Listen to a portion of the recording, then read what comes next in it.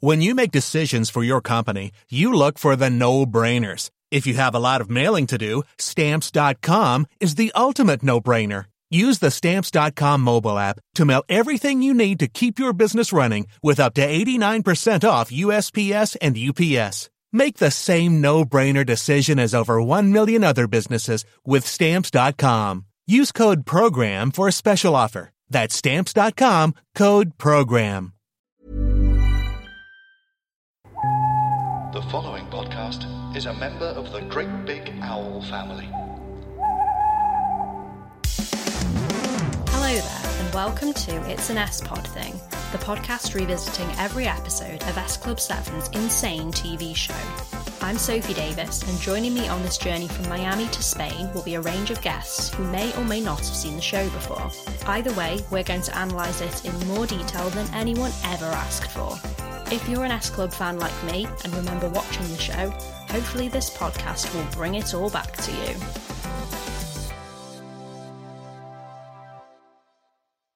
So, my guest on the podcast today is Ariane Anantaputri. Hello. Hello. So, thank you for joining me. I always start by asking, what is your history with S Club 7, and have you ever seen this TV show before? So, my history with S Club 7, they're like a distant memory to me, but I remember some parts of my relationship with them really, really vividly. I have seen the show. Specifically, I've seen Hollywood 7 and LA 7 because I grew up in Australia, and when I was living there, that would be on, and my parents would like record it on our VHS tapes, like on our DVR to play back. And when we moved back to Indonesia, there was nothing for me to watch on TV, so that's what I would rewatch over and over. And there's a copy of their concert film around my house somewhere. I just haven't found it, but I watched that a lot growing up. And yeah, I was obsessed with Rachel. I was obsessed with Tina, and I didn't really care for any of the boys, which is very telling as to who I eventually became. So yeah, that's my relationship with them. So today we're talking about Hollywood 7 episode 3, which is called Public Relations, and it aired on CBBC on the 11th of October 2001. The episode starts with the band sitting around reading all these sort of tabloid newspapers and magazines. And I mean, it's a hell of an opening because it starts with Hannah going, "Hey, have you read this about Michael Jackson?" And I was immediately like, what? That woke me up straight away. Which thing about Michael Jackson in 2001, may I ask? And they're all kind of like, I think John says, "I know, is that even physically possible?" It's like, what are you talking about? I don't know. I don't remember if the baby thing had happened yet when he was dangling a baby out of a window. Maybe. Yeah. I love the bit where I can't remember who said it, but the aliens. It was a bit about reading something about aliens in the tabloids, and I was like, this is so...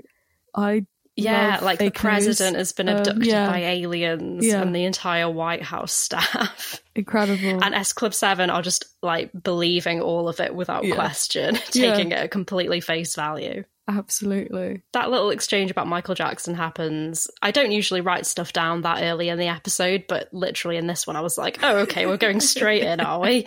Their manager, Dean, comes in with news that he's hired them a PR consultant. And they all couldn't care less, could they? Like, they're all kind of like, oh, how exciting, and sort of rolling their eyes. Like, they are not caring about this step up in their career at all.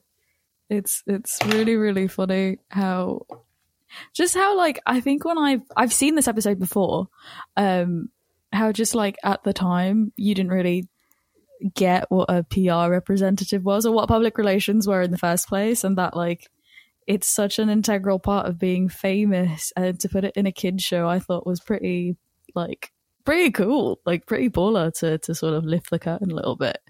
on what that's like for them. Yeah, I don't think they understand what it is either. Because they are mentally children in this show. And they're all just kind of like, oh, Dean's hassling us again. What's he done now? Yeah. And he's like, no, I'm trying to help you guys in your career. And they're all just kind of rolling their eyes. Like in this show, they haven't really had much success as a band. The first 2 series, they've just been kind of struggling. In this 3rd series, things are kind of looking up for them a bit because they only got this manager recently, but they are still just so nonplussed about everything. So yeah, that's the point where Paul is like, now this is exciting news. The president's been abducted by aliens. Love that. That's what Paul's more invested in. Yeah, I would be too. So true, Paul. Because the arc of this episode really is that the band kind of learn, oh, you can't always believe what you read in papers, don't you? Sure. That's like the message of the episode, I guess. Yeah, that and like it's them. The band would prefer to be themselves as opposed to any like fabricated persona put onto them, which I think is also pretty wholesome. But the shenanigans they get up to in this episode are like. They're the best. They make me smile from ear to ear at how ridiculous it is. Yeah, this PR person is just, I don't know what planet she's on, like the plans she comes up with. Because the band do sort of perk up a little bit when Dean is like, oh, you're looking at all these papers now, you're going to be the ones in the papers soon. Yeah. And they're suddenly like, oh, really? Like, again, going back to what we said before, I don't think they understand what PR is. Yeah.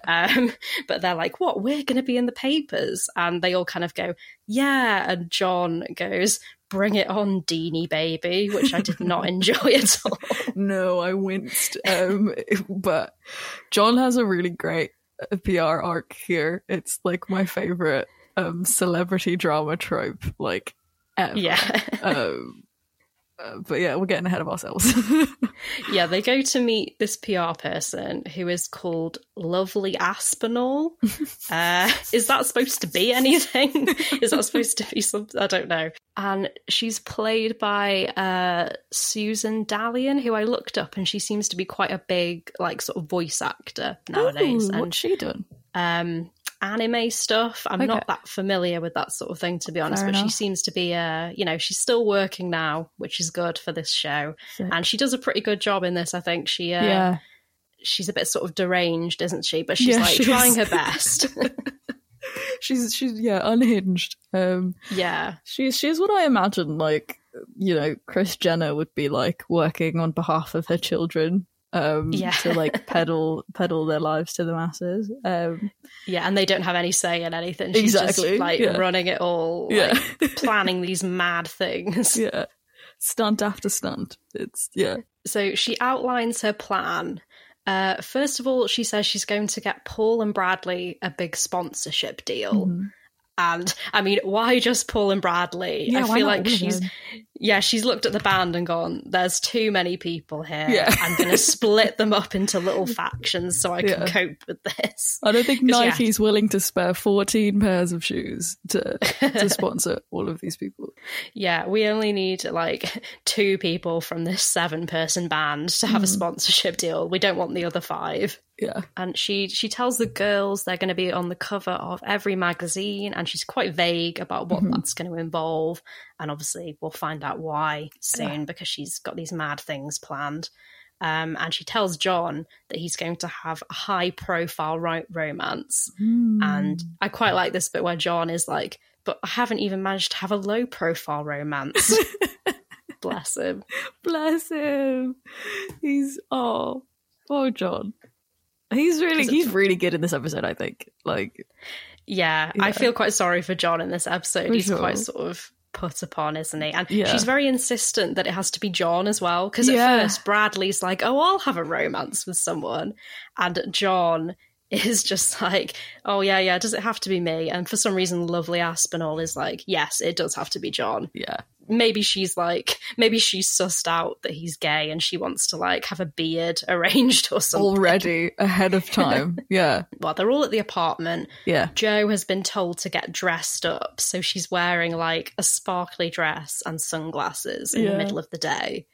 and she's going to meet someone called Sherry, but she doesn't know what for. Yeah. And she sort of gets ambushed when she leaves the apartment, doesn't she? There's like photographers, and there's a woman called Sherry who's claiming to be her long lost mother.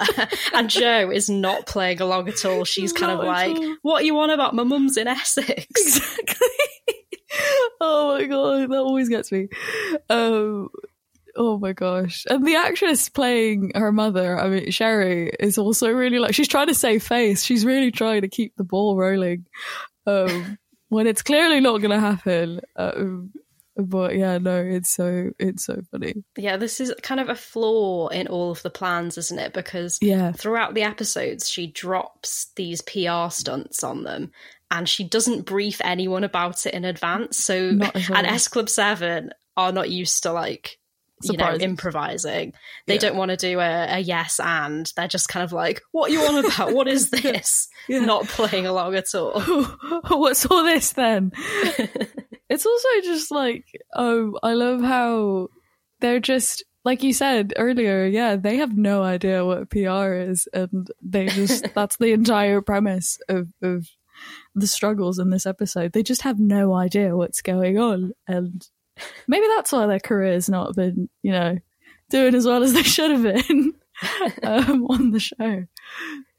Yeah, they've been living in LA just waiting for something to happen. And even when they got a manager a few episodes ago, it was basically like by chance. Yeah. And I love how when Jo is leaving the apartment, Paul just goes, I think this PR thing's going to be just great. Thanks, Paul, you've jinxed it now. It's all going to be terrible. Oh my goodness. So they have that disaster with Jo, and John then goes to meet his new girlfriend, Jewel Twang, who is what a name. Awful, but also kind of amazing. Yeah. I'm obsessed with her. Oh my god, she's so ridiculous.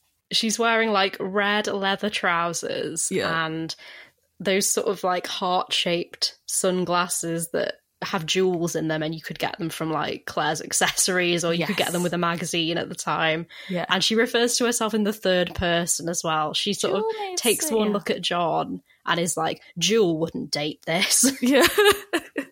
It's like, you'd be doing charity, Jewel. I was just like, oh my god, right in front of his face. Poor John. Yeah. Lovely is like, oh, I'll take you to one side, but they're like a foot away from John, just having a conversation about how rubbish he is. Oh my god. Yeah. She calls him a puny, pasty-faced no-hoper.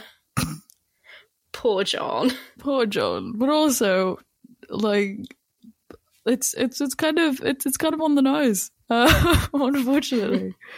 But yeah, the duel is so intense. Like when later on they have their little like exchange of what it is that they're gonna do. They're like walk on the beach, or when they're sitting on the swings and stuff.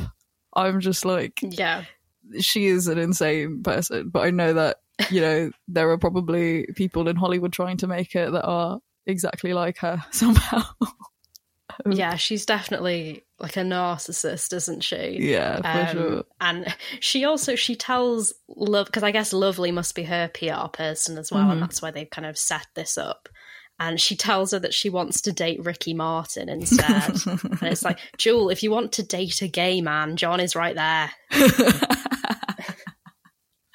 And yeah, she kind of tries to pitch it to Jewel, doesn't she? Like, oh, this relationship will be good for your career. And she tells her that it'll be like doing charity work because John is like so beneath her. It'll make her look good. Oh my god, yeah, it'll humanize her.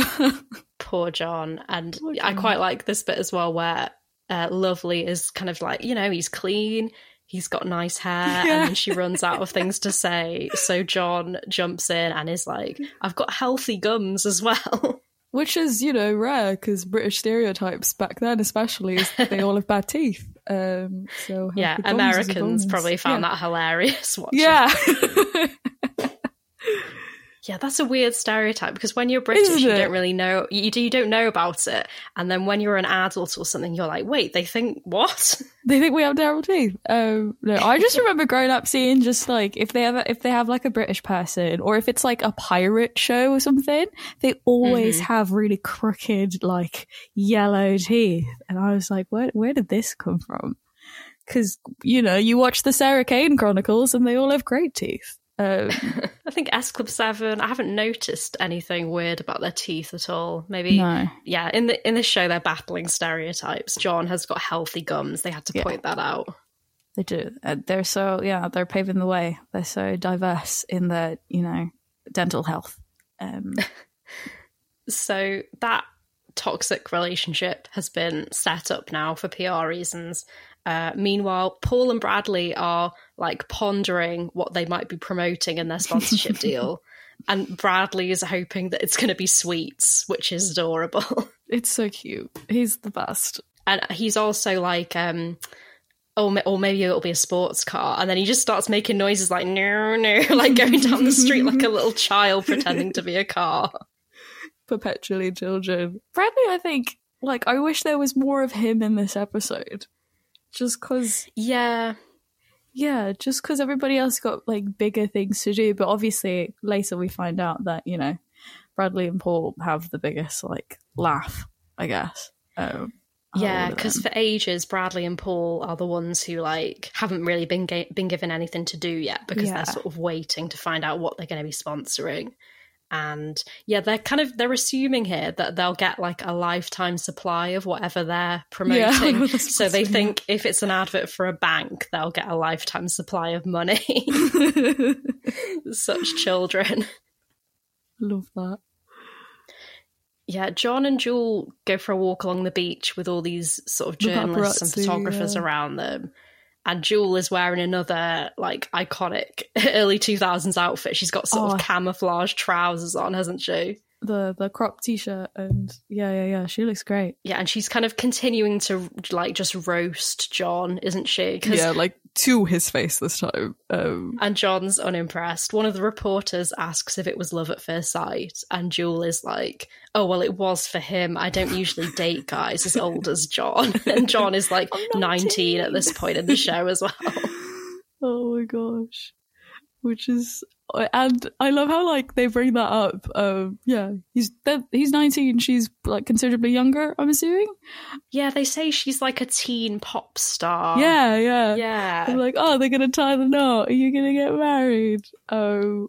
And you can, like, the journalists are clearly, like, in earshot of them shit-talking each other. And no one's picked up on a scoop. You know, trouble in paradise, make it interesting. But yeah, because they want them to kiss for the cameras, don't they? And John looks visibly disgusted. Completely, and so does she. Oh my gosh, they were just like scowling when their lips touched. It was really, really funny. Yeah, and did you notice that where they kiss and there's like a weird, like, sort of burp noise added in? Oh my god, really? And then John, I had to watch it a few times because I was like, this noise is not matching up with anything that's going on. But they kiss, there's a burp noise, and then John sort of pulls away and is like coughing. So I'm guessing the implication is that she has like burped in his mouth when they've kissed somehow. Gross. But the sound is so like just clearly like added in afterwards, and it's like it sounds like it's probably like a man burping. That's probably like the generic burp sound effect. But I think the implication is that she's burped in his mouth. She's burped in his mouth. She hates him. I love that whole sequence where she's like complimenting herself via telling the reporters about John. She's really funny. I think one of the, like, I really enjoy the PR person, but I think Jewel is the kind of character that sticks in my head. Yeah, we've got some memorable characters in this episode. Yeah. She kind of like, she's a bit of a scene stealer. I looked her up. I can't remember her name now, but I don't think she is an actor anymore. But yeah, I wonder if maybe she's playing a teenager. I wonder if she actually was a teenager at this point. She looks like she could be a bit older. But she does a good job in this episode, being really this sort of just selfish, like, pop star, and John is just like really sullen next to her throughout the whole episode. Yeah. You're gonna have a nice, intimate walk on the beach. Just the two of you, and one or two tiny, discreet journalists. Hi, how you doing, guys? Yeah. How did you guys get together? I don't know. Maybe I did something really bad in a past life. And was it love at first sight? No. It was for Jonathan, not for me. I don't normally date guys as old as Jonathan. I mean, he's 19. But although he's past his best and his looks are fading, I realize it's what's inside that really matters. And what do you love most about John? The fact that he loves me so much and thinks I'm so beautiful and so talented and so perfect and wonderful in every way. And what do you love most about Jewel? I quite like, I don't know, I quite like, no, I don't, wait, He loves the fact that I'm so beautiful and so talented and so perfect and wonderful in every way. And do you think you two will be together for a long time? No way. Not a long time, no. We'll be together for eternity, won't we, honey? Well, can we get a kiss for the cameras? Of course. Jonathan, pucker up, honey. Jonathan.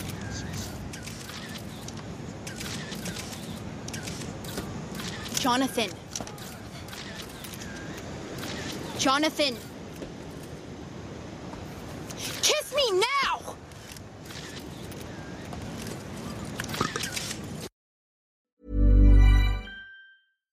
When you make decisions for your company, you look for the no-brainers. And if you have a lot of mailing to do, Stamps.com is the ultimate no-brainer. It streamlines your processes to make your business more efficient, which makes you less busy. Mail checks, invoices, legal documents, and everything you need to keep your business running with Stamps.com.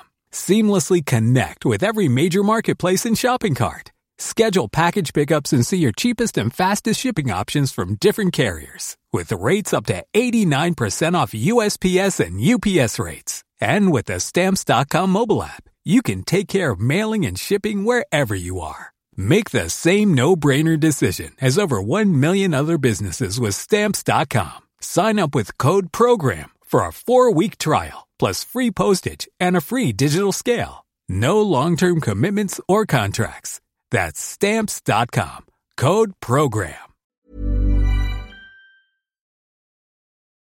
So after that, we're then back at the apartment and the band are starting to realise that their beloved sort of tabloid newspapers might not be telling the truth all the time. Mm-hmm. But it's taken a while, this journey. It's very gradual because John is telling them all about how much he hates Jewel. And Rachel is like, but it says in here you're deeply in love. She still isn't getting it. Oh, precious Rachel. Oh yeah, no, it's the fact that they're all really just like, oh no, let's see what happens, let's see where it goes, is also really, really sweet of them, I think. Like, yeah. That whole, it's all very innocent, I guess. Yeah, and I think they still don't quite know what PR is because they don't seem to understand what a PR relationship is because they're telling John that he should just dump her. Yeah, and I was like, no, I can't. That's not the point. Yeah. And this is the point where Joe enters the room in a very like dramatic EastEnders sort of way because this Sherry woman is trying to follow her into the apartment and like scrabbling at the door, and Joe is like, "You're not my mother." Oh yeah. Yeah. Oh my gosh. I remember, maybe I hallucinated this, but I just remember Joe in some sort of like really big coat. Maybe I'm confusing it for another episode. Sorry, tangent. But yeah. The fact that like, you know, they assigned her a fake mother and the others didn't clock that, like, oh, so maybe they're like telling lies about us. They probably don't get it. Rachel is probably like, but it says here that she is your mother, Joe. Then who did you all meet in Essex? Because I can't remember now. Is the actress, I think, who's playing the mum, I think she's American, isn't she? So I don't know. Yeah, what she is. Yeah, like there. long lost American mum. And she had like a whole story on the doorstep, just being like, "Oh, I had to give her up," or something like that. And Joe's like, "What you on about?" Yeah. Oh, she's so good. But yeah, all the photographers and reporters in this episode are pretty dumb because they're just taking everything at face value, not actually listening to the band. Like, they're just like, oh yeah, she is her mother, even though she's saying that she isn't. It'd be much more interesting, like PR-wise, because, you know, there's no such thing as bad press, apparently, if they're kind of just like, they dispute the birth claims or something like that. But I may be thinking too hard for you know, a CBB show from 2001. Yeah, a similar sort of stunt happens now with Hannah and Rachel, because they're appearing on something called the Jeffrey Swinger show, which has been, it's like on the beach for some reason. Like they didn't want it to do a sort of studio set. They were like, oh, well, this TV show can just be filmed on the beach. Yeah. And they naively think that they're there to talk about the band. Mm-hmm. Hannah says they've got a record deal, which is weird because they don't. Spoilers, they get a record deal in the episode after this one. So possibly they like mixed up the order a bit there. Yeah. And yeah, they think they're promoting the band, but Jeffrey Swinger is like, wrong, you're here to talk about the fact you're both dating the same guy. Which they've never seen in their entire life. They have no idea who this guy is. Again, lovely. Why didn't you brief them? You could have prepared them. Whereas what she gets is the guy comes on and Hannah and Rachel are both just like, I've never seen him before in my life. And then the host, the fake, you know, Jerry Springer, he's like, but apparently he was dating Rachel and he was dating Hannah, and the whole crowd is just like aghast. And Hannah and Rachel are super, super confused. Also, Rachel looks great in this episode, by the way. By the time they get to the song, I'm just like, wow, stunner. Obsessed with her. Yeah, and they both just look baffled throughout this whole thing, because there's another twist as well, isn't there? Because they bring out this guy's twin brother. Yeah. And they're like, oh, he's been dating the girls as well. And again, Hannah and Rachel are like, what is going on? Yeah. After that, Tina is the only one out of the girls who hasn't had anything sort of sprung on her yet. But her time has come. Mm-hmm. She's walking down the street with Lovely, who suddenly just like puts a hospital gown on her, and all these reporters swoop in, and she's like, Tina's ready to talk about her extensive plastic surgery. Which was such a huge deal, by the way, back then, when you found out a celebrity had plastic surgery. And now you're just kind of looking through their Instagram being like, oh, which doctor did Bella Hadid's face? But no, who hasn't had plastic surgery? Exactly. And then back then it was like such a huge deal. And this show presents a weird version of what plastic surgery actually involves, because she's talking to the reporters saying that Tina has had Dolly Parton's nose sewn onto her face, and she's got an eyebrow from J-Lo and one of Barbara Streisand's ears. So it's like, I wonder how many kids watched this and thought, oh, that's how plastic surgery works. You just, like, other people donate body parts to you and you just get them fixed onto your face. They just Frankenstein a famous person together. That's so hilarious. Just imagine Jennifer Lopez walking around with one eyebrow because she was so kind to donate it to Tina from S Club 7. And Dolly Parton doesn't have a nose anymore. Tina's got it instead. Dolly's been doing so much for humanity. The vaccine, donating her own nose. She's a generous person. Exactly. So, and as expected, Tina is like kicking off, going, I've never had plastic surgery in my life. It's disgusting. It's very judgmental as well, this episode. It's very like, sort of, that's gross. Why would I have... I think she says something about injecting bits of dead animal into my face or something like that. And Lovely kind of looks at her and is like, you do know this is LA. Like, everyone has had plastic surgery. Actually, now come to think of it, like the way that they show that they really want to, the band really wants to stay grounded and remain who they are is by sort of like, you know, making a point to point out how gross and shit everything is in LA, which I think is really, really interesting. I don't know, maybe it's like, again, like a cultural thing as well. Like in England, in America, everything seems like, you know, excessive in America, doesn't it? S Club 7 definitely kind of stand out in LA because they're like really sort of unenthusiastic and not sort of bigging themselves up a lot of the time. Listen, after everything that's happened to the others, I'm a little bit nervous about what you've got planned for me. There's nothing to worry about. I don't have to pretend to be someone's girlfriend or long-lost mother or daughter or twin. No, you just have to be you. Great. Except, maybe not in those clothes. What do you mean? Well, I was thinking maybe this is more you. But this is a hospital gown. Tina's ready to talk about her extensive plastic surgery. What plastic surgery? I haven't had any plastic surgery. She has. She's had Dolly Parton's nose sewn onto her face, one of Barbra Streisand's ears, and an eyebrow from Jennifer Lopez.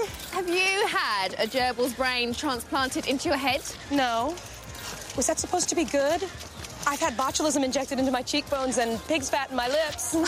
But this is complete nonsense. Oh, mind your stitches, honey. Look, I haven't had any plastic surgery. You haven't?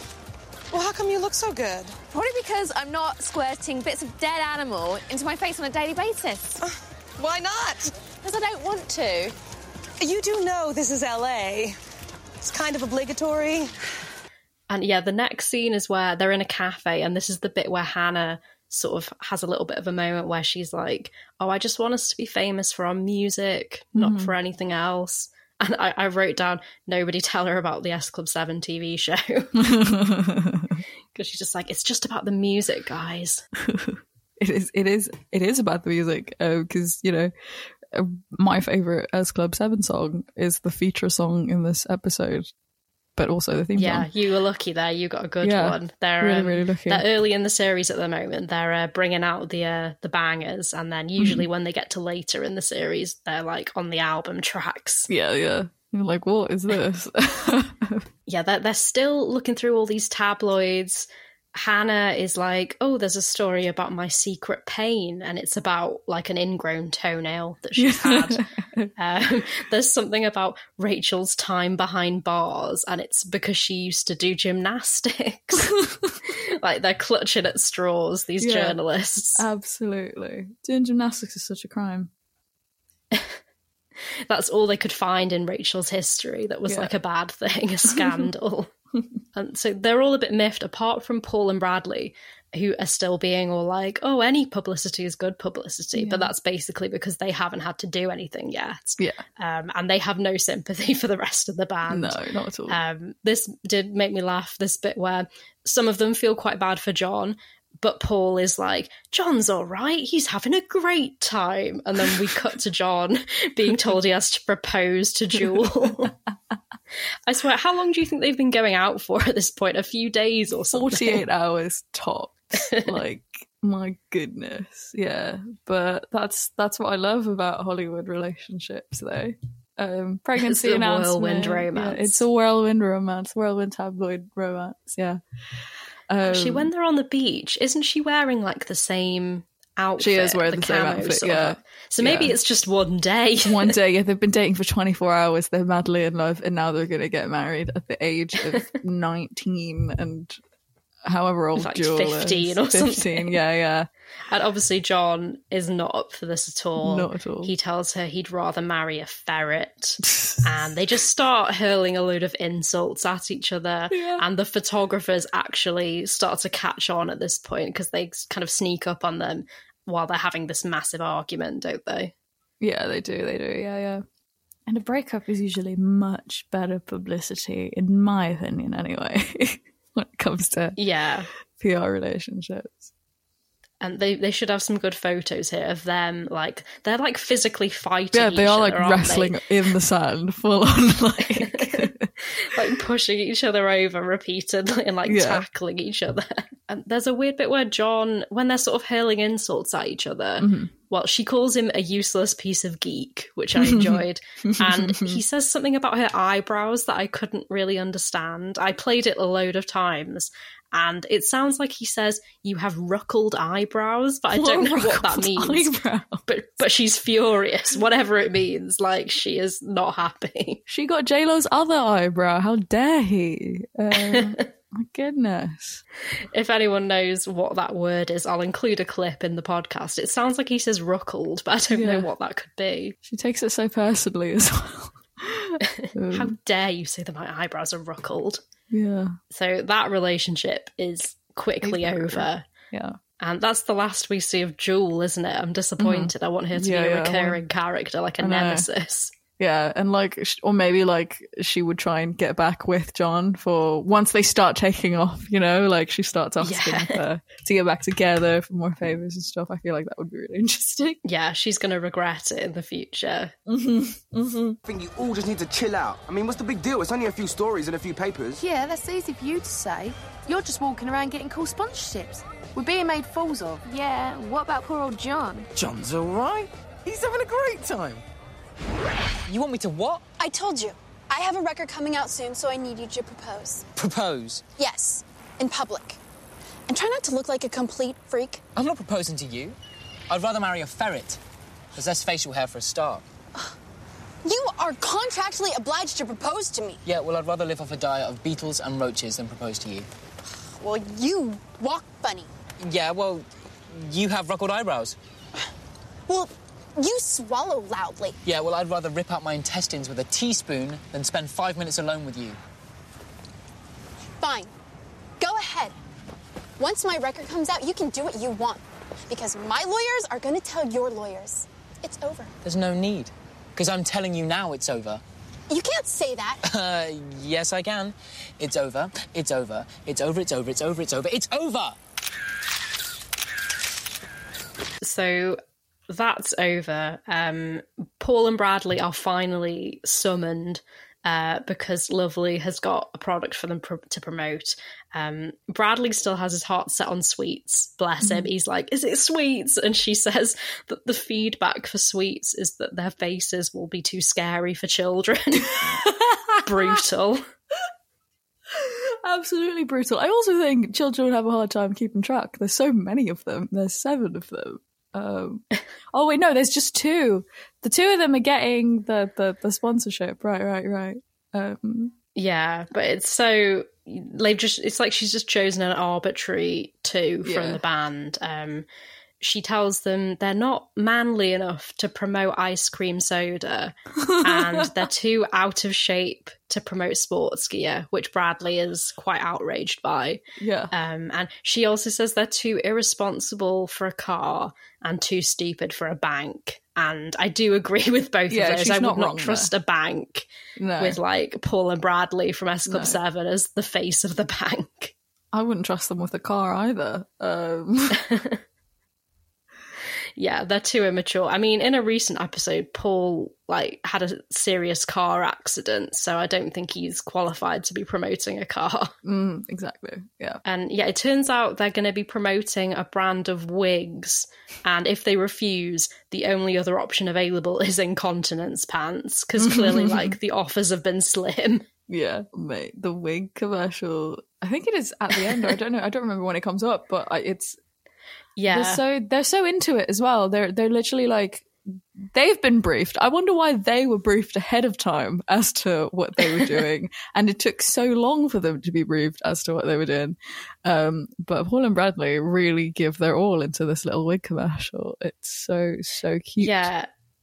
If Lovely was following her usual strategy, she would have just not told them what the product was and just thrown them into the set for the commercial. Here you go, get on with it. Yeah, if somebody puts on 2 wigs on them and they're just like, "Are we selling the store? What are we doing?" It's yeah. Also, Bradley's wig is just my favorite thing in the whole world. He looks absolutely brilliant.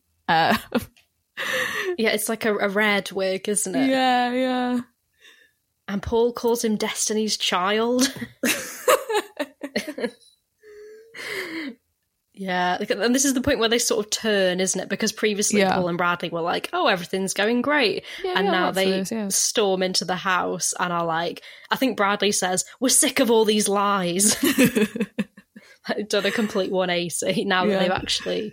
And it's not even that bad promoting some wigs. It could be they worse. got the best of it, I think. They got the good PR deals. But yeah, they're both fuming, and so this is the breaking point, and this is where the band are like, let's go and get her, and they march out of the apartment together, and we get a song, which is You, as you mentioned earlier, one of your favourites. And it's the theme tune of the series as well, so we get a sort of a double dose of you in this episode. As usual, not really related to anything in the plot. It's just a little sing-song. No, a little sing-song. I really love the way it was shot, though. Just the whole, like, their little solo bits when they're just driving around, or somebody's driving them around, and when they're, like, looking through all the magazines. I thought that was really, really fun. Yeah, it's just like them making their way to the office, isn't it? But yeah, it's been shot quite nicely. They're sort of running down the street, and like when it's someone's solo bit, they're like at the front. Yeah, it's quite cool. At one point they're standing at a newsstand looking through all these tabloids and stuff. One of the headlines says Joe's drink and drug hell, which seems a bit much for a children's show.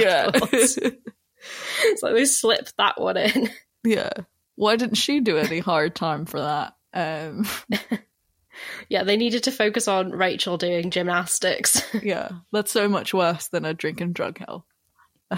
And in one of the magazines there's an advert for Spot Cream with John, and this is actually a callback to a previous episode. There was an episode in the last series where John was really excited that he got a modelling job, and then he turned up and it was for like a Spot Cream advert. So I was quite surprised. They don't usually do callbacks in this show, I guess. That's because so it's a kids show. They don't want to sort of, it's like each week is its own separate thing. But I was surprised to see the little Spot Cream advert coming up. It's a nice nod just for the writers. Maybe that's so cute. I love that though, how like that was such an early 2000s thing. I remember that Spot Cream trope on Hannah Montana as well. But Spot Cream's really big. I guess I remember seeing a lot of adverts for them when I was a teenager, I guess. And having like spots or acne was like the worst thing in the world apparently as a teen. It is, but there's also a running thing in this show where they use the word PARP a lot as a kind of substitute swear word. And we've been on a whole journey with this where in the last series, there was a cereal in the kitchen which was called like Corn Pops. And now in this episode, pretty much every magazine has an advert for Corn Pops on the back cover. So just thought I'd point this out. This is like a thing in the S Club 7 universe. An Easter egg in the S Club 7 universe. The people doing the props and the set design were like, we'll just put Corn Pops on every magazine. The kids will love that. And after the song, they arrive at the office and we don't actually see what happens. We don't. Presumably it was too horrific to show us because we just see the kind of aftermath, which is like a newspaper article saying that lovely Aspinall was found wrapped in hundreds of magazines and newspapers. And at this point I was like, did they kill her?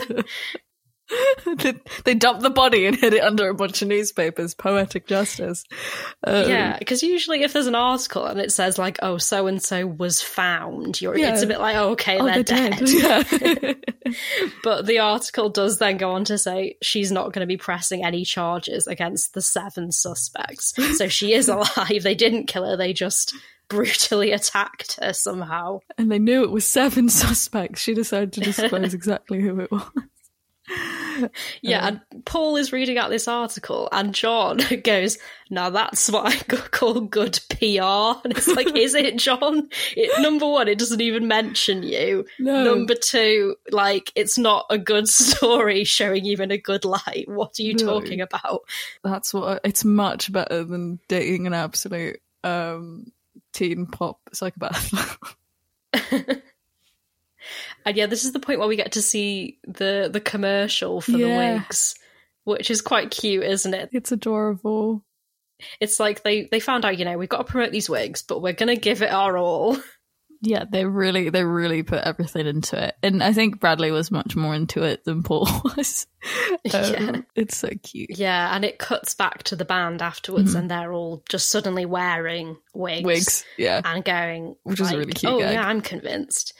Yeah, they all looked cool. I think Tina looked like she was in a soap or something. She's got a sort of like middle-aged, short haircut going on. It's so cute. And the episode ends with Joe going, oh, this is so stupid. Joe just goes, from now on, I think we should do our own PR. And they're all like, yeah, and throw their wigs in the air. And it's like a freeze frame, right?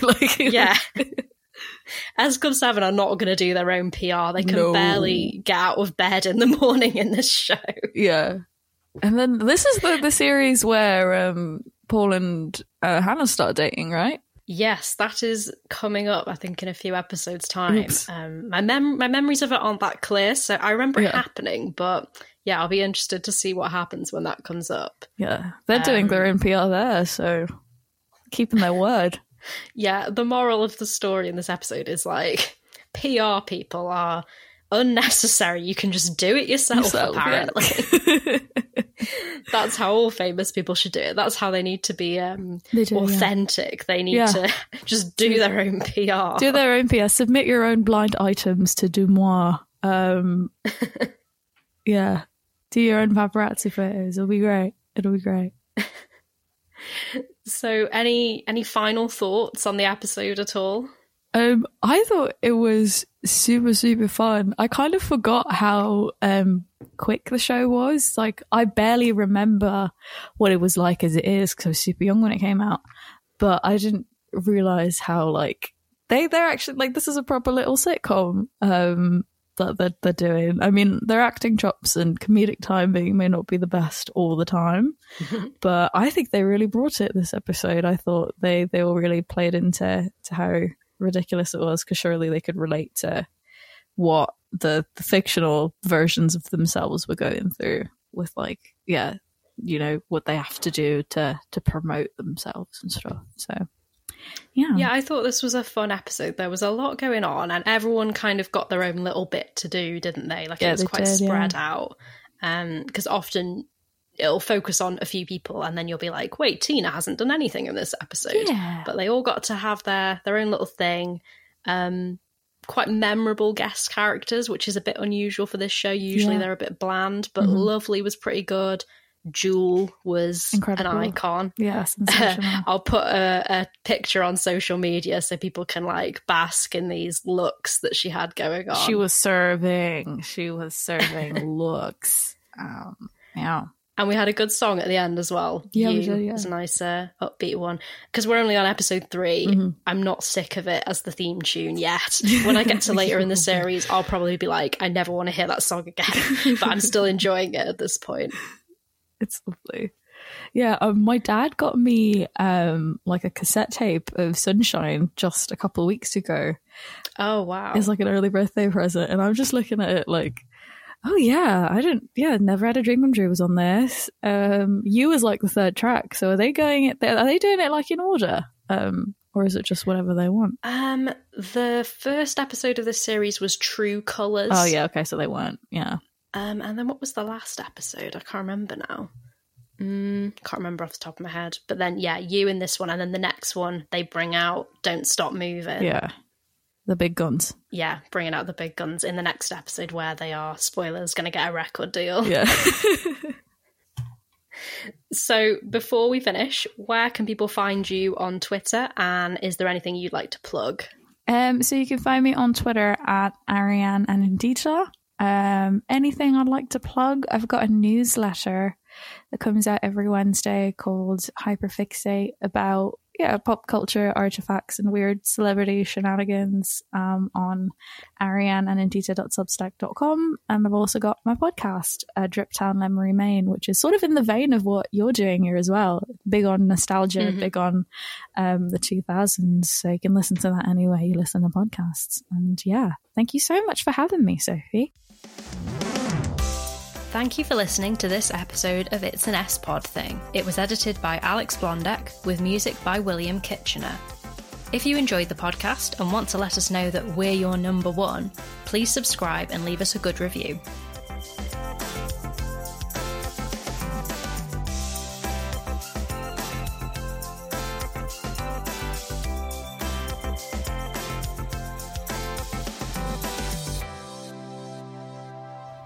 GreatBigOwl.com